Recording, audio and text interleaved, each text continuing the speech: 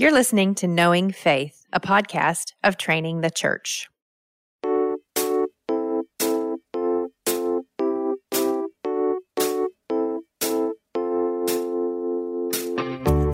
This is Kyle Worley, and I'm joined by my co-hosts Jen Wilkin and JT English for the first episode of Season 9. How's it going, y'all?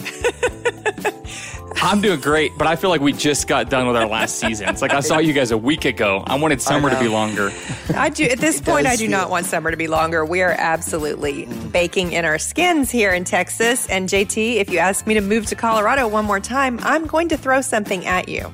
Yeah, I'm not asking you to move. It's really hot here today, too. It's like 88 with a light cool breeze coming off the mountains. It's brutal. Well, JT started off his hey guys, good morning with I just got back from vacation and how beautiful it was. And then he immediately transitioned into how great the weather was in Colorado. Yeah. So it was a double whammy right out of the gate from JT. It's tough to come. I mean, when you come back from vacation to vacation, it's just a tough life. No, but as Jeff Wilkin likes to remind me, when you live in Texas, everywhere you go on vacation is just the best. You're like thrilled to be there. That's true. But I love Texas, guys. Don't get me wrong. Texas forever. Man. And I want to be clear. We miss parts of Texas. We loved it there. It's great. Yeah. Do you miss the freedom most? Just freedom. I was watching the other Aaron Sorkin show, Newsroom. Yeah. I'm watching it with Lauren for the first time. And on that panel, when one of the guys gets asked what makes America the greatest country in the world, he goes, freedom and freedom. And then he gets taken to task eventually, but it did make me laugh. I was like, yeah, and Texas gets to add a third freedom into that. We're freedom, and freedom here in Texas, for better or worse. I really miss great hamburgers in Texas, specifically In-N-Out. Okay. Wait, so, what? It's a joke. Yeah. It's a joke. So, like, one of the things I've been laughing about is I've been thinking about all these Californians who are like, let's move to Texas. It's going to be just like here. And now it's like right. Satan and all of his minions are lighting bonfires all over the state. I mean, it is so hot. It is incredible to see California celebrities post these crazy social media posts about just normal Texas realities. Like fire ants. Did you see the fire ant one? Yes, I saw that fire ant video, and I was like, I've never once in my life thought about, fire ants were something you just were like, yeah, fire ants are everywhere. They are going to bite you. Look where you sit. That was it. That's how you know it's spring, when your whole leg gets bitten up. Exactly. And then to see actors be like, oh my gosh, these fire ants. I'm like, fire ants? That's what got you? I thought fire ants were everywhere. But it turns out, no, it's a Texas tribulation. No, this is something I've learned. They are not west of the Rockies. Yeah. Oh, huh. I wonder why that is. I guess they're not great mountain climbers, Kyle. Oh, well, then I have something in common with them. I climbed one mountain, and I just about thought to myself, I got down at the bottom of it. It was with a group that has done these backpacking ventures. I actually think they've advertised on Knowing Faith before. Wonderful people, wonderful group. I got down at the bottom after the hike. We get all the way back, and the guy, who is a friend, and I love what they're up to, he goes, what did you think of the trip, man? And I said, I understand why people do it. I see its value, and I'm never going to do it again. I believe in what you're doing. I think it's immensely valuable. I'm never doing it again. Me and fire ants. Well, we are talking about the doctrine of God this season. As we told you in the teaser that came out last week, we are covering the doctrine of God, this is a little bit of a break from what we've been up to. We've been spending focus time in books of the Bible. You think of the last 2 seasons where we were diving in deep into Romans, and every book of the Bible that we've studied, we've explored the doctrine of God, because the Bible's primarily a story about God. And so there will be times in this season where you go, well, I think they've talked about this before. And certainly we have, whether we were in a historical book, or we were in Genesis, or we were in Romans, or one of the other books we've covered. I've lost track at this point. We have come across key aspects of the discussion around the doctrine of God, because the Bible's a book about God. We shouldn't be surprised by that, right? Yeah, and this is one of the most basic Bible literacy tools to start with when you decide that you want to get better at reading the Scripture the way it is meant to be read, and that is to start asking when you're reading, what am I seeing that's true about God here? But, as we've said many times, to ask that question does not mean that you necessarily have the lenses to answer it well. And so what we're hoping to do during this season, I almost said semester, is to help you sort of develop a vocabulary around the things that are true about God so that you can begin to notice them when you're reading with more top of mind awareness than you might have had before we went through them this season. So it's important because it helps us to read the Bible better, but it's also important because it is the reference point that we need for self-knowledge, which is what everybody wants. We want to know who we are, and it's the starting point for that. Yeah, and that's exactly what I was thinking about this morning as I was coming in. I pulled down one of my copies of the Institutes. This is not the copy I endorse, but it's the one I had at my office. The other one's at home. Just want to be clear, there are better and worse copies. This is not as good a copy. But in the very beginning of chapter 1 of the Institutes of the Christian Religion, and you both are very familiar with this, we've said it on the podcast many times, this is John Calvin on the knowledge of God. This is like line 1 of the Institutes of the Christian Religion. Again, one of the most famous theological works, one of the most influential theological works in history. I'm sure JT's turning around to get his copy right now. Just going to make sure you quote it right. Oh my gosh. Perfect. Well, this is one of the earlier translations. So this one is going to probably be different from the McNeil that you have. It says this: nearly the whole of sacred doctrine consists in these 2 parts: knowledge of God and of ourselves. So Calvin, he begins what is arguably one of the most influential theological works of all time, saying nearly the whole of sacred doctrine consists in these 2 parts: knowledge of God and of ourselves. And like Jen just said, we often want to get to the knowledge of self part. We want to rush to, what does it mean for me? What does this say about me? Who am I in light of X or Y or Z? Yeah. But there is a proper flow in Scripture: knowledge of God, knowledge of self. And they're intimately related, but one does come before the other, and it is knowledge of God. And if we're using Calvin as a reference point, and I've heard this line used, I think, improperly over the last several years by prominent and influential evangelicals and theologians. It's not just that he says there are these 2 kinds of knowledge that are the same or equal, and it's not just that he says there's flow. There is flow to this. It is knowledge of God leads to knowledge of self, but I think it's important for us to continue and I know you know this, Kyle, and you know this, Jen, but just to give our listeners a sense for why does he say that? Why does the knowledge of God and knowledge of self interrelate? I'm just going to read 2 sentences that are not back to back, but in this next paragraph. He says, "Indeed, our very poverty better discloses the infinitude of benefits that are possessed by God. The miserable ruin into which the rebellion of the first man cast us especially compels us to look upward." So it's not like we're looking at God and looking at self. We're both pretty awesome. Yeah. We both kind of have he's awesome and I'm awesome. He's saying, as we look at ourselves in the mirror, we see the poverty that sin has cast us into, and that compels us to look upward to see the infinite perfections that are beheld in God and God alone. And then he ends that first paragraph with this. He says, "Accordingly, the knowledge of ourselves not only arouses us to seek God, but also, as it were, it leads us by the very hand to find him." And so it's our I think poverty the reason this is that always helps us top of to mind see for the me is perfection because that is found only in God. live in a time, which is, I would imagine, not different from any other time, in which we do not view ourselves according to the true poverty of spirit that we have apart from God. In fact, there are all kinds of voices that want to tell you that you have what it takes inside of you and that you can do it and you are amazing. And those are not untruths when we put them in the right perspective, but the right perspective is granted by the knowledge of God, which orients us properly. And like you think about the Beatitudes, when Jesus says, "Blessed are the poor in spirit, for they shall see God," there's that relationship there. When we see God, our poverty of spirit falls into the right category for us. It becomes a place to start instead of a place to end. And when we behold him, we understand ourselves in light of his perfections in a way that we wouldn't otherwise. And too often our reference point is another person.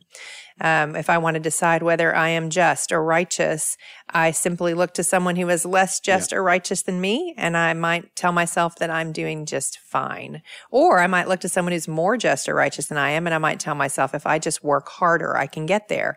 And there is hard work involved in being conformed to the image of Christ, but it's grace-driven effort. And this is what understanding the doctrine of God can help us to see, that there is an infinite distance between us and God, but we can move toward him and bear his image as we were created to only by first beholding who he is and understanding his perfections in a way that we hadn't taken the time to think about before. Yes. And in I think one of the most helpful benefits of a deep meditation on the doctrine of God specifically is, yes, it illuminates a proper understanding of self, but principally, its principal benefit is not that it helps us see ourselves more clearly or the world more clearly.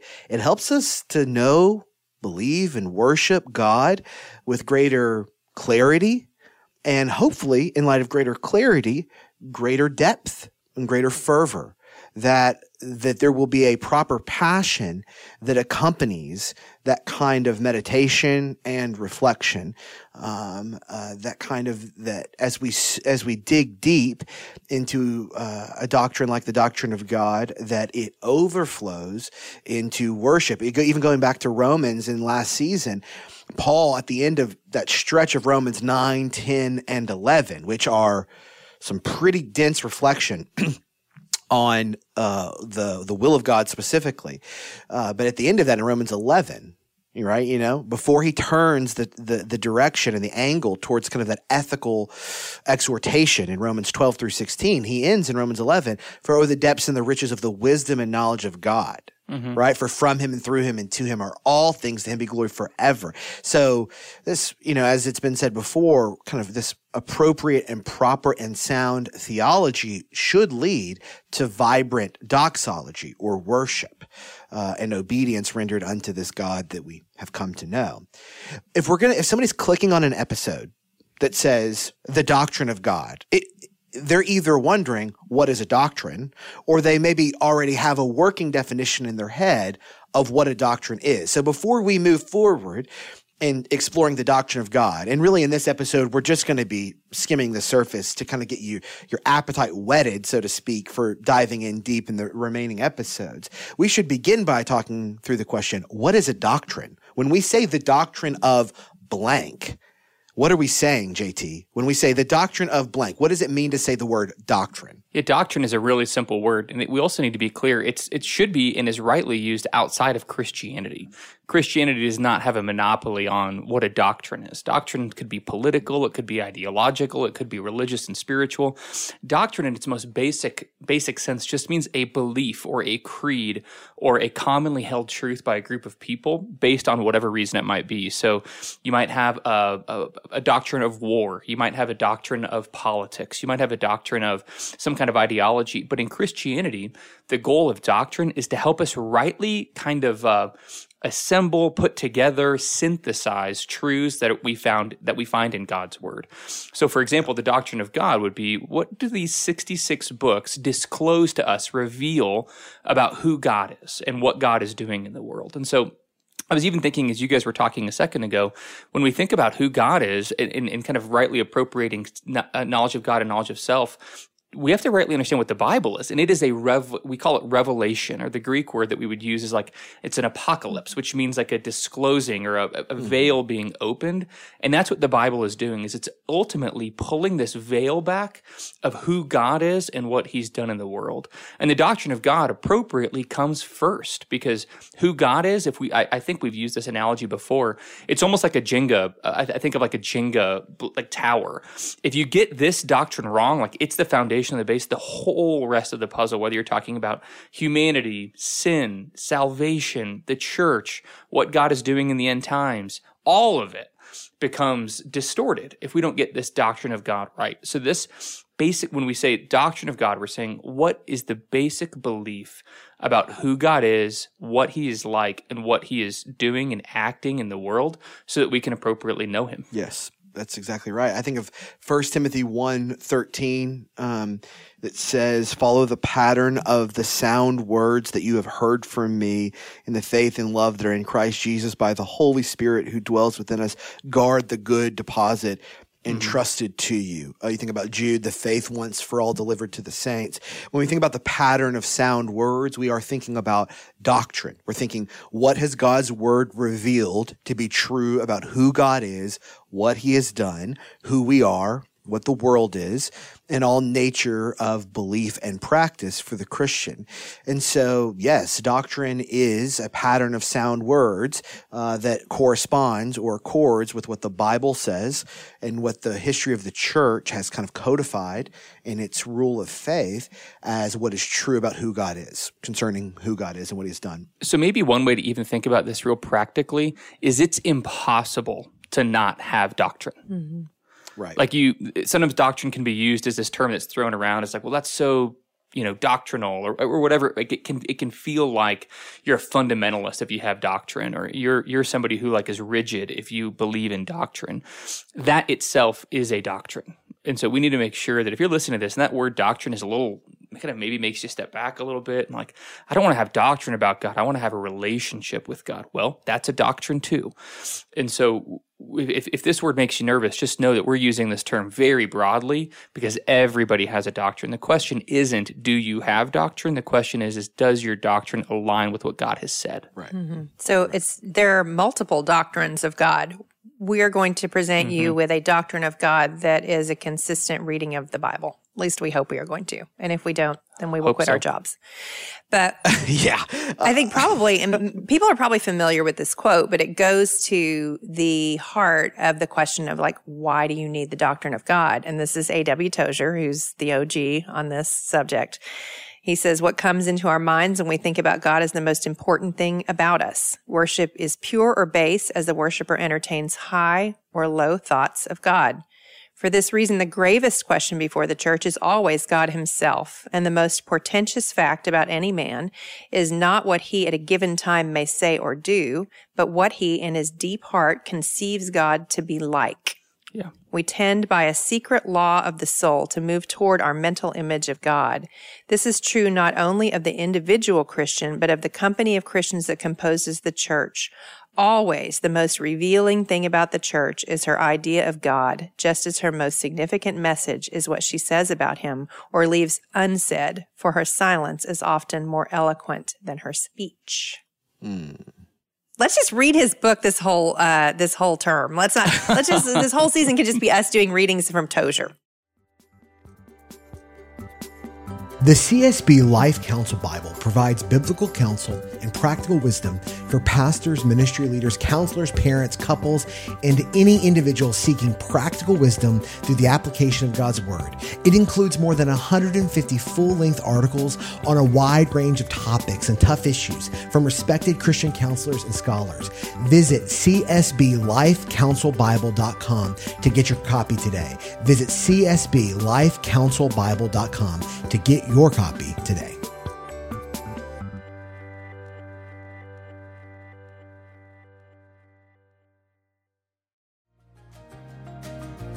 Have you ever wondered what is God's heart towards you? In this noisy world, God's heart beats hard with love and mercy. But how can God share his heart with us when he doesn't have our attention? You're invited to spend 100 days discovering the beautiful, merciful heart of God with Overflowing Mercies, a new devotional by Craig Allen Cooper. The Lord is not ashamed of you or quick-tempered toward your faults. Each one of your weaknesses, faults, frailties, and failures does more to arouse God's love than to stir up his anger.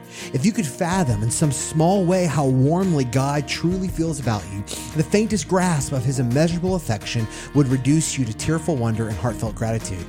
As God's mercies are new every single morning, Overflowing Mercies will continue to be a constant well of refreshing comfort, encouragement, and strength. It's perfect for personal quiet times, family and dinner table devotions, and small groups. Let this devotional help you get intentional, stay connected to God, and continue loving others. Order your copy of Overflowing Mercies, 100 Meditations on the Tender Heart of God today at moodypublishers.com or wherever great books are sold.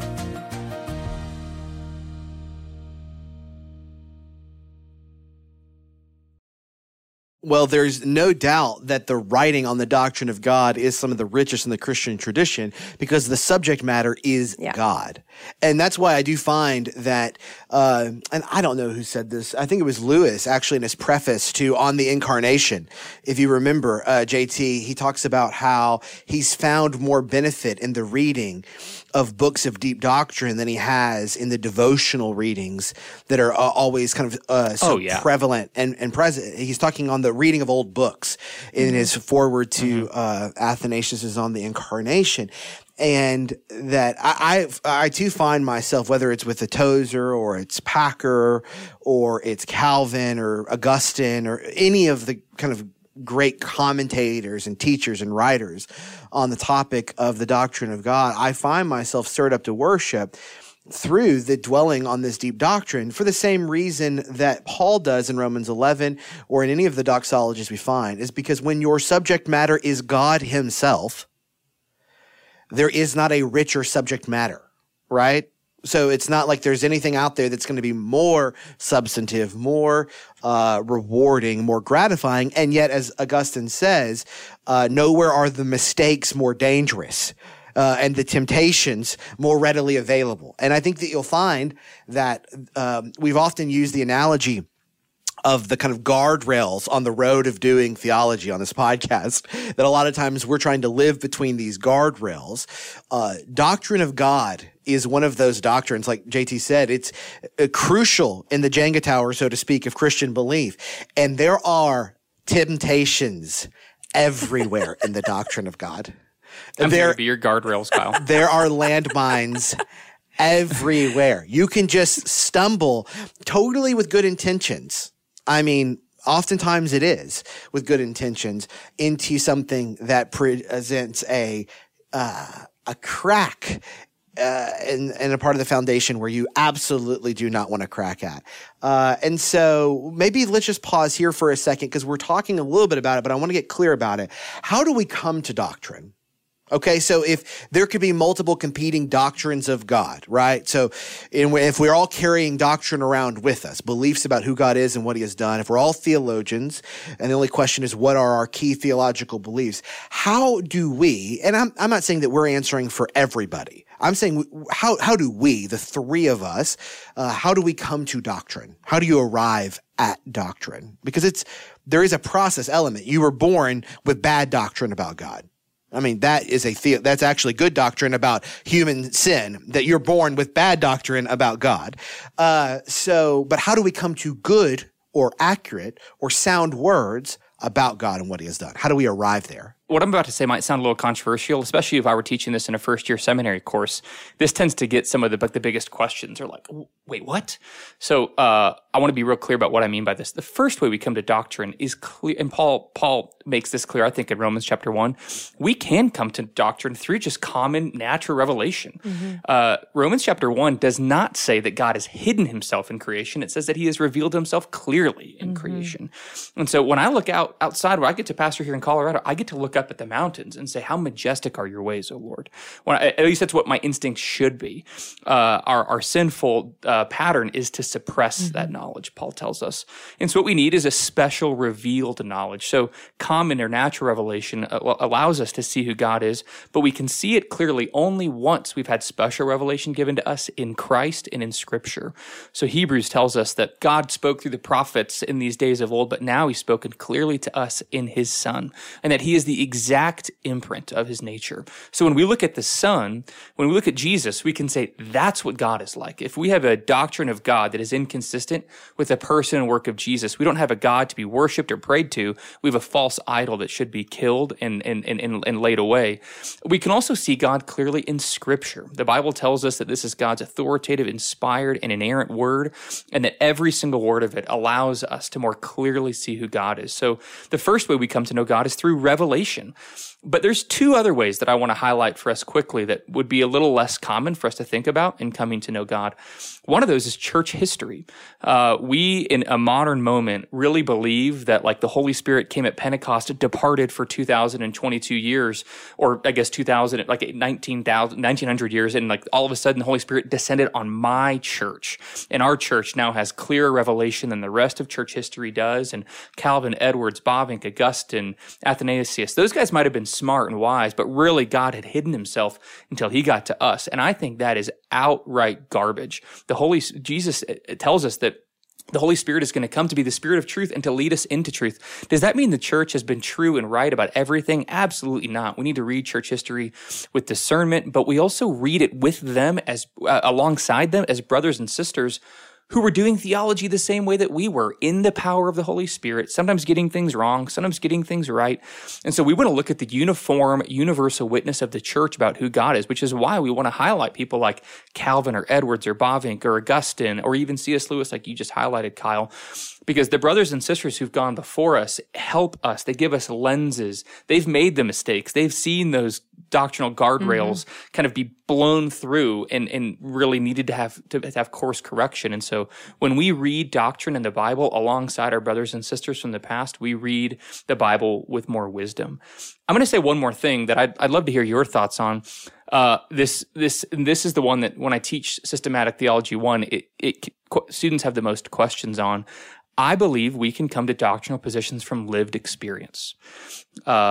And that could be something that people are like, that sounds so liberal, or that sounds so modern. But like, remember, I've already said, natural revelation, special revelation, Christ, the Bible, church history.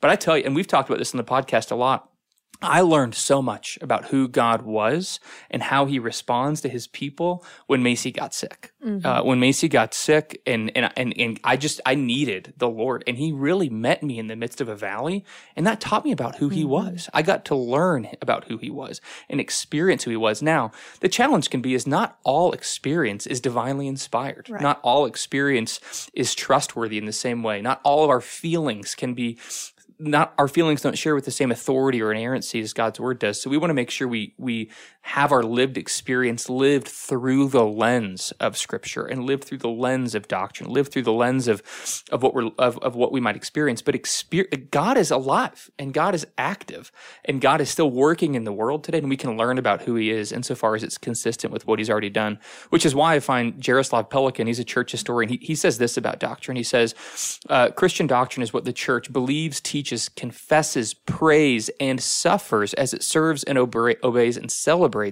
and awaits the coming kingdom of God. So doctrine isn't this academic discipline of like just writing. It's living. It's praying. It's suffering. It's confessing. Like maybe just to put flesh on this a little bit for our listeners is like, what makes you cry? That's informed by doctrine. What makes you smile? That's informed by doctrine. What makes that like guttural instinct of belly laughter? Like that's informed by doctrine. We never have a non-doctrinal moment in our lives. And so if we're just saying, how do we come to doctrine? I'm going to simplify again. Bible, natural revelation, church history, and lived experience in that order. Yeah, I would even say that like the reason that we need one another as the church is because we each have an individual lived experience, which means some of us will perceive one thing that others of us might not have based on the experiences or trials or temptations that have come our way. And that's why we need one another, because in one lifetime, I will not live every aspect of life that might teach me what some of my brothers and sisters are learning. And so just as JT said, like your lived experience can actually misshape your doctrine of God. We'll talk about that, I'm sure, as we go through this whole season together. In the same way that poor Bible reading can misshape your doctrine of God. It's not just like, well, I read the Bible, therefore I came to the right conclusion. That's right. These are these guardrails that we use for church history, community, the Holy Spirit illuminating us as we read his inspired word. Yeah. And doing this together, like I promise you, and again, this isn't just for our listeners, it's for the three of us. we're still learning the doctrine of God, just the three of us together. We will get to learn together about lived experience, about how we read the Bible. Kyle just reminded me today about, or all of us today, especially in Romans chapter 11, this doxology is a reflection about who God is, which then leads us into ethics. Like, that is a good reminder for us. So we never really stop doing the doctrine of God. Right. And I think some of the benefit of listening to those old voices is they've been around a long enough time now that you have a shared testimony exactly right. to the validity of what they've said that has built over, in some cases, 2 millennia or about that. Some of them more recent, some of the writing that the Puritans did on the doctrine of God. But again, I'm so fascinated to listen to those who wrote in an age where they didn't have the same, every age has distractions, but they didn't have some of the information-based distractions that are pulling us in so many directions now. I want to know what people thought when they had more thought space. So you want conversation partners who stretch all the way back. Yes, you do. And when we're thinking through those conversation partners, and there's actually right now, for the listener, you may or may not be aware of this, but there's kind of a, they call these moments retrieval moments sometimes, where they'll talk about how there's kind of an awareness that begins to develop in a theological community or a philosophic community for that matter, where they'll go, hey, we actually are maybe a little bit malnourished here. We need to go back and pull some of these insights into our contemporary conversations. And right now there is a retrieval happening on the doctrine, specifically of the doctrine of God.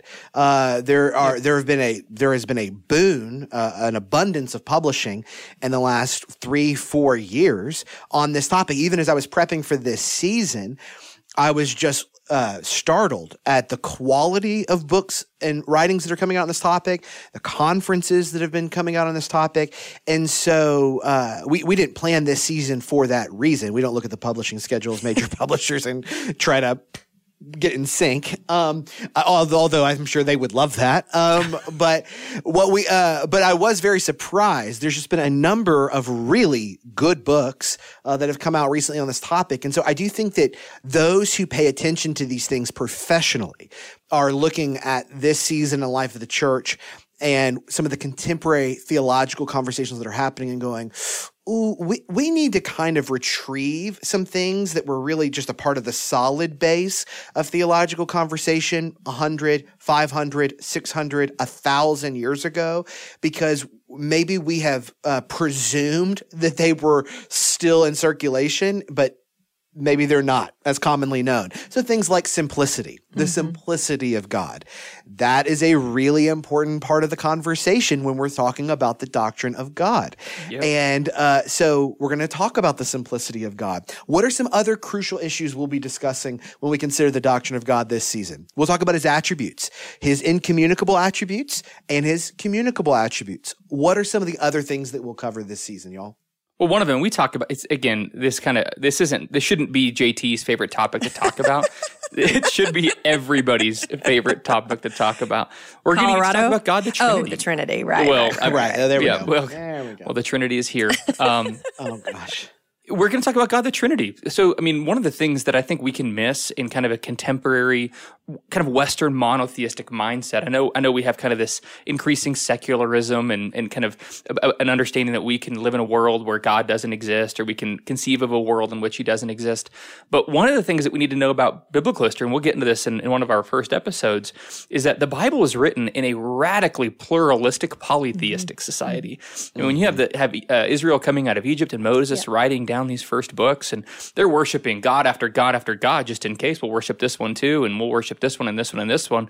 And for Exodus 3:14 to say, I am the Lord, I am he. Right. Like, that is a radical claim of Christianity, of monotheism, that there are not gods, but there is God. So we'll talk about what does it mean for God to be one, but also we'll explore the diversity of Scripture. What does it mean for not only for there to be one God, but for him to eternally subsist and exist in three distinct persons? God the Father, God the Son, and God the Holy Spirit. And sometimes we can think those are three different kinds of revelation of God, or three different modes of God's existence. We want to explore why that's not true, and why the church, and why I think the Bible reveals as this being three persons, but yet one God who share perfectly. Like, this is something I think is going to be important for us to discuss, and again in a later episode, but as we think about attributes, that the Father, Son, and Spirit don't have different attributes. They all perfectly share in all of the attributes of God. And then after we get done with Trinitarianism, we'll go into the attributes, like you said, Kyle, the attributes that we do not share with God, the incommunicable ones, and then the ones that we do share with God, that we are called to embody as his image bearers, the communicable attributes. Yep. I would just say that this is the doctrine that captured my affections. Not just my affections for learning doctrine, but my affection for the Lord. I thought doctrinal study was a necessary means to an end, for being able to read the Bible the way that I should. But the doctrine of God in particular has revolutionized my relationship with God. It has completely changed the way that I read the scriptures, from the way that I grew up reading them, perhaps. It is intensely practical and intensely beautiful. Nothing has brought me to deeper worship than this particular idea. And that may be, because of my own story, that may be related to, that may be the thing that I'm drawn to that you may not be as drawn to. But I would argue that anytime you spend time meditating on who God is, you're going to feel your soul begin to open up in a way that you just haven't felt before. And, because it's just, there's nothing not beautiful. And I think that this is the thing that gives us the reference point to live in fear and fearlessness, right? The more you learn about him, the more you know to revere him rightly. And simultaneously, you know that perfect love, as your love is for him is perfected, as you gaze on his perfections, that perfect love casts out fear. You no longer have any fear that he might break his promise to you, or that he might learn something about you that he didn't know before that's a deal breaker. I mean, the list of practical reasons for studying the doctrine of God is probably as endless as the attributes of God. Yep. Yeah, and Jen, I'd love to hear, maybe you'd push back on this, but I'd love to hear phrase that the doctrine of God, you kind of originally thought it was a means for an end, and then you kind of wondered, well, maybe that's just my experience. I'd actually push and say, I hope it'd be everybody's. The doctrine of God isn't a means to the end. It is the end. Right. Knowing God is the hope and joy and goal of the Christian life. He is the fuel of how we get there, but he's also where we are going. Well, and this is my hot sports opinion about what we will do for eternity, right? Like the worship leaders all think we're going to just throw our hands in the air and shake it like we just don't care forever. And I actually think because the attributes of God are infinite, right? We will cover some in this season, but there is no end to the things that are true about God. And so my theory on eternity is that we will have a limitless amount of time to plumb the depths of the beauty of who God is. That's right. And maybe we'll sing some while we're doing that. I'm not dogging on the worship leaders. Yeah, sing some. I'm hoping to eat some too, just for the record. But what you said also sounds good. Well, we hope you will join us. This season will not be a limitless season. It will not be eternal. And it will not be eternal, although on some episodes it might feel that way. Eternity. But we hope you'll join us. Yeah, exactly. We'll hope you'll join us for this season. There was going to be an eternal episode. It should be the Trinity one. I'm trying to vamp out of this episode, guys. Be professionals. You're wanting to spend eternity in 1 Samuel over here. And I'm like, good Lord. 1 Samuel actually ends. Oh, my gosh. God doesn't. It has begun. Yes, here we go. Well, listen, if you are following along this season and you want to get extra content, you can find Knowing Faith on Instagram, Facebook, and Twitter. We post reels and videos. Engineer Brad does all that. This is a good reminder to remind our audience. JT, Jen, and I do not run our social media accounts. So if you tag us in stuff like, I guess Kyle's using his burner account, we do not run the Knowing Faith social media account. That's Engineer Brad, of whom we are very grateful for. But you can find straight crazy. He is. You can find Knowing Faith podcast on Instagram, Facebook, Twitter. Patreon is now Training the Church. So that's a little bit of a change for us. If you are on Patreon, nothing really changes for you other than there's some additional benefits. And it will now include ad-free episodes of all Training the Church podcasts. So that is Knowing Faith, the Family Discipleship podcast, and our newly releasing podcast, Confronting Christianity with Rebecca McLaughlin, which launches this week. So check that out as well. You can leave Knowing Faith a review wherever you get your podcast. If you leave a review, drop a question in there. We'll look through those reviews when we do our Q&A at the end of every season. And so leave us a review there and leave us a question. Don't miss our sister podcast, the Family Discipleship podcast with Adam Griffin, Chelsea Griffin, and Cassie Bryant. They have had wonderful guests on. They have wonderful guests on this season. It's been a really incredible show. So follow along there. Check out the brand new show with Rebecca McLaughlin and I, Confronting Christianity. We got some great guests, great topics. In our next episode, we will begin with the question, who is God? And that'll start a 4-episode exploration of the doctrine of the Trinity. We hope you enjoyed the discussion. Grace and peace.